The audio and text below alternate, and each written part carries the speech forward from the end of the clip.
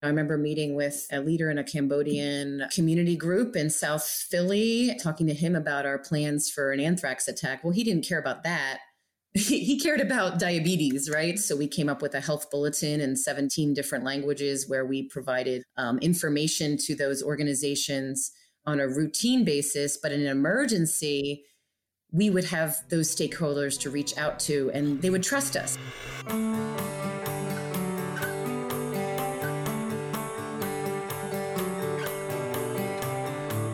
Hi, this is Dan Baum, host of Redefine You. Thanks for joining us as we continue our series exploring how we redefine in the face of a pandemic. Public health is a discipline we're hearing a lot about lately. But what is public health? How can we, who are not public health practitioners, contribute to the health of our communities? And what can the discipline and experience of public health professionals teach us about redefining ourselves? This week we'll talk with Debbie Hammond, Assistant Professor in the Department of Health, Fitness, and Exercise Studies, and Coordinator of the Public Health Program at Anne Arundel Community College. Debbie will share her past experience, current perspective, and how community is the very essence of public health. Today we're joined by Debbie Hammond, a faculty member in Health, Fitness, and Exercise Studies and Coordinator for the Public Health Program. Welcome, Professor Hammond. Thank you, Dan. Thanks for having me. How are you doing during this pandemic? Oh, that's a big question. Yes, it is. I think about that all the time. Every day is a new day. And I'll say that there's kind of a lot of emotions every day. I do have my husband and my 2 elementary age children home at this time. So we're kind of navigating their online learning now. So they're becoming very early online learners. So I go from having feelings of a little bit of frustration and overwhelm to also kind of exhilarating, I will say, which may seem strange, but because I'm in public health and I have a background in public health, I see people reaching out to each other. So I think that can be, for me, sort of exhilarating and seeing so much work in public health. Yeah. But then I'm also, in times when I'm really frustrated, I have to remember how grateful I am for having a job, having my needs met right now. I mean, really, I cannot be complaining at all. Yeah, I understand. Thank you for that. And as a public health professional, you bring a lot of expertise and a wonderful perspective, which I want to explore further. But before that, I understand you're bilingual as well. So I also should have said bienvenido. Gracias. So let's start there. With the public schools being closed, there's limited information for Spanish-speaking families, correct? So tell me a little bit about your experience with that, what you see going on there. So we know that we have a growing amount of English language learners in our county, in our state, and around the country. My children, for example, go to a Title I school where 50 to 60% of the students are English language learners. So at a time when everything's so quickly changing and the guidelines are changing, I think it was a little tricky to keep up with those messages. I mean, there's just so many changes for all of us that are English speakers that you can only imagine that additional challenge for those that are still learning the language. So I think videos help because there's also a lot of literacy issues in English or Spanish. So then you need the videos to be translated. Right. And I will say it's gotten better. So now we're at a point where I think we've seen a lot of community organizations come together.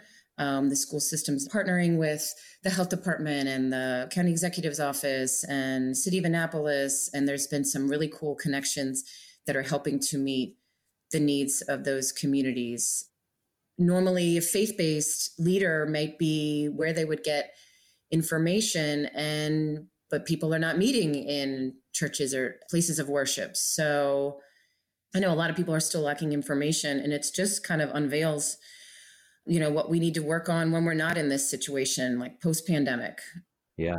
Well, it seems like so many parts of the county, right here with our college, of course, nationwide, even worldwide, people are coming together to help one another. So in what ways are you seeing that in the Hispanic community? You said in a lot of ways it's been the faith-based organization in the past, but what ways are you seeing that people coming together in the Hispanic community to help one another? So I actually was invited to join. Like, there's a new Facebook group that was started by the Hispanic community in Annapolis. Well, it's actually, a lot of people are posting things related to the whole county, whether it's posting, I have this pantry of food. Here is a link to how to make a mask. They're posting videos in Spanish that they found from other areas. That's been a really cool resource. That group grew exponentially from when it first started. It's been about like 2 weeks now that it's been open. That's great. And last week we spoke to Tracy Ballard, who coordinates our service learning. And you're also involved in service learning. I understand you had a student who noticed the similar issue, what you're talking about, of getting communication out to Spanish-speaking communities. So what was the problem that the student saw, and how did she go about solving it? Sure. Yes. A student in sort of our capstone public health course, health promotion and health education.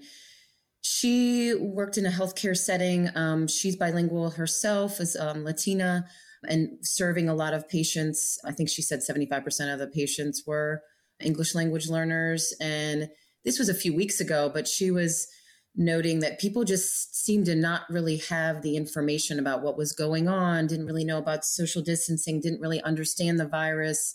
And so having a little bit of background in public health through our program, she went on the CDC website and found translated documents and like posted them up around the office so that people could be more educated.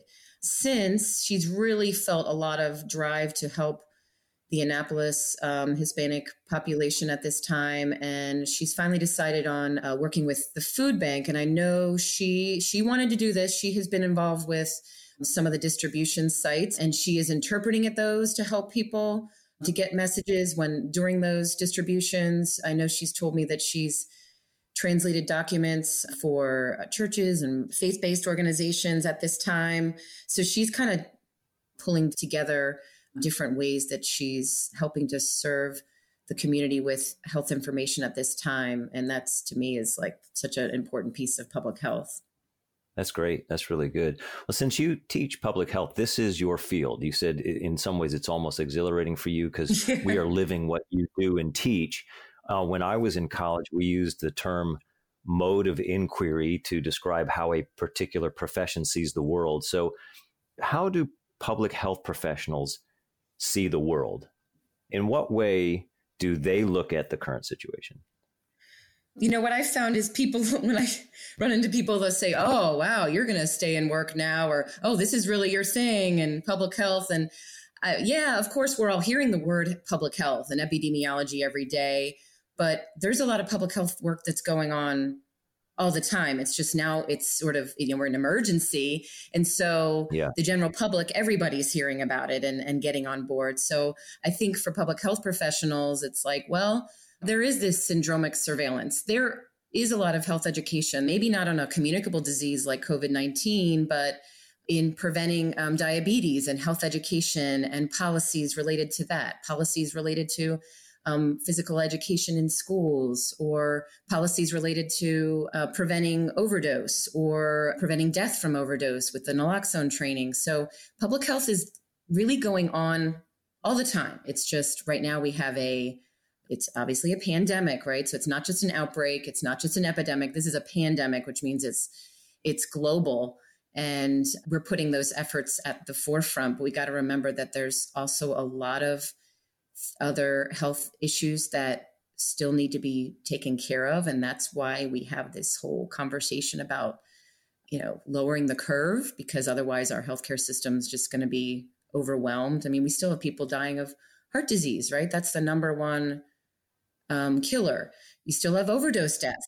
And what's interesting in teaching my courses, and I now go to different resources where students might be going, like whether it's a CDC website or like a women's health.gov or related to eating disorders, they're going to have special information about how do you manage your disease right now in this scenario under COVID-19. You have experience in previous roles with the departments of health in both Baltimore and Philadelphia. Mm-hmm. Tell me a little bit about that. I understand you oversaw some disaster preparedness, and you said you've worked with vulnerable populations. Tell me a little bit about your experiences there.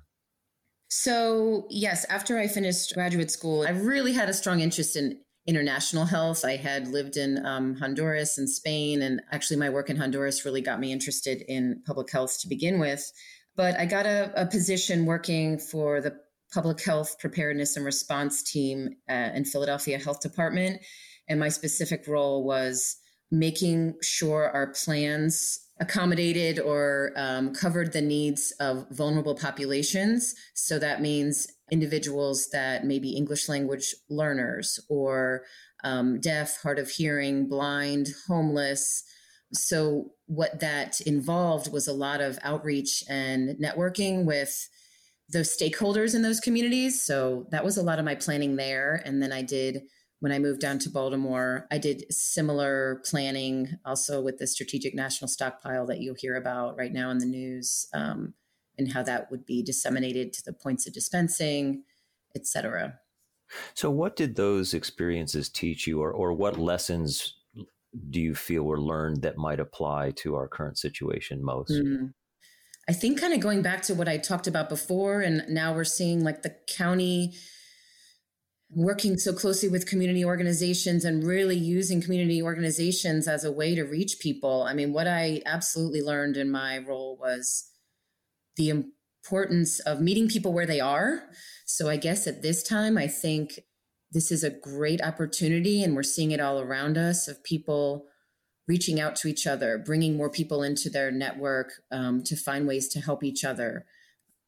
Yeah, along those lines, what are the ways that others might help or get involved if they're not part of some of these organizations you're talking about? So in terms of helping, I think, again, a lot of it is we're relying on social media. I think that's like a great way to be able to share things. So just yesterday, I shared with my neighborhood group that this food pantry needs support, even if it's just paper bags. So we can see what needs are and share that, or do our own donating if we can. Obviously the food bank has the great needs right now. YWCA as well. We're seeing an increase in domestic violence right now. So YWCA would be a great place to donate. We hear a lot about fight or flight as the primary way of responding to stress, but there's been more research. Shelley Taylor was a psychologist. She found that women were not responding to stress by fleeing or fighting. In fact, a lot of times there's this urge to what she coined as tend or befriend. So like tending to children or people in need, and then befriending, kind of creating the social contact. And we have what's oxytocin. It's sort of this feel-good hormone that you get when you have a long hug. But you also get that in the stress response, which leads you to do that tending. Women and men, right? They actually did a lot of research on women, but they're finding that it's something that is released in men as well. And it can be beneficial to actually do that tending and befriending. And so what you could do right now in terms of helping is to, reach out to people maybe you haven't heard from, or reach out to a friend in need. We're all kind of in this together. Yeah. And we often hear that caregivers don't get enough care themselves because, as in your words, they're tending and befriending. So yeah. Well, where do you turn for help and support? I will say, so I find myself still reaching out to others, and that helps me with feeling connected. Right? I'm an extrovert, and so this has been challenging.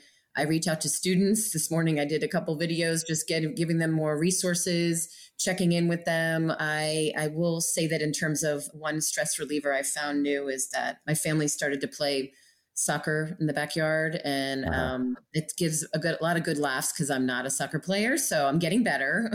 But we get a lot of laughs with the family, and it's amazing how much better you feel after 15 minutes of running around and laughing. Yeah, and we're all learning new things in this environment.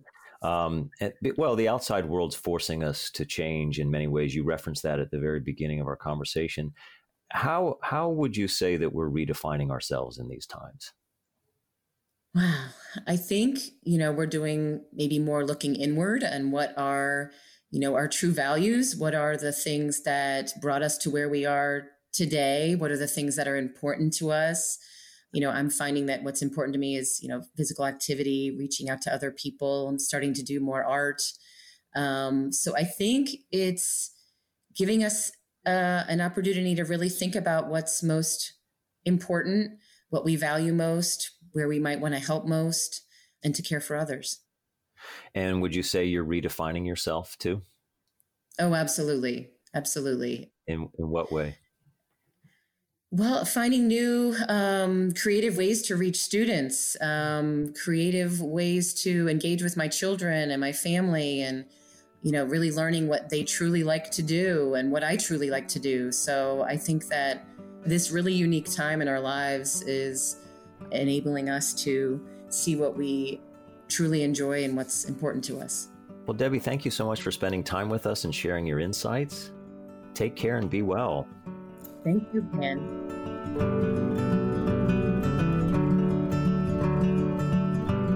People all around us are struggling in different ways and to different degrees. Like good public health practitioners, we should meet people where they are. There are those in our community who need a job or a place to live. Others need encouragement, to connect, or have a good laugh. We talked in our last episode about ways to volunteer while staying home. Professor Debbie Hammond echoed some of Service Learning Coordinator Tracy Ballard's advice, adding that the more we expand our networks, the more opportunities we can find to help and be helped. Everyone has something that has changed, and when we reach out, it brings us together in a beautiful way.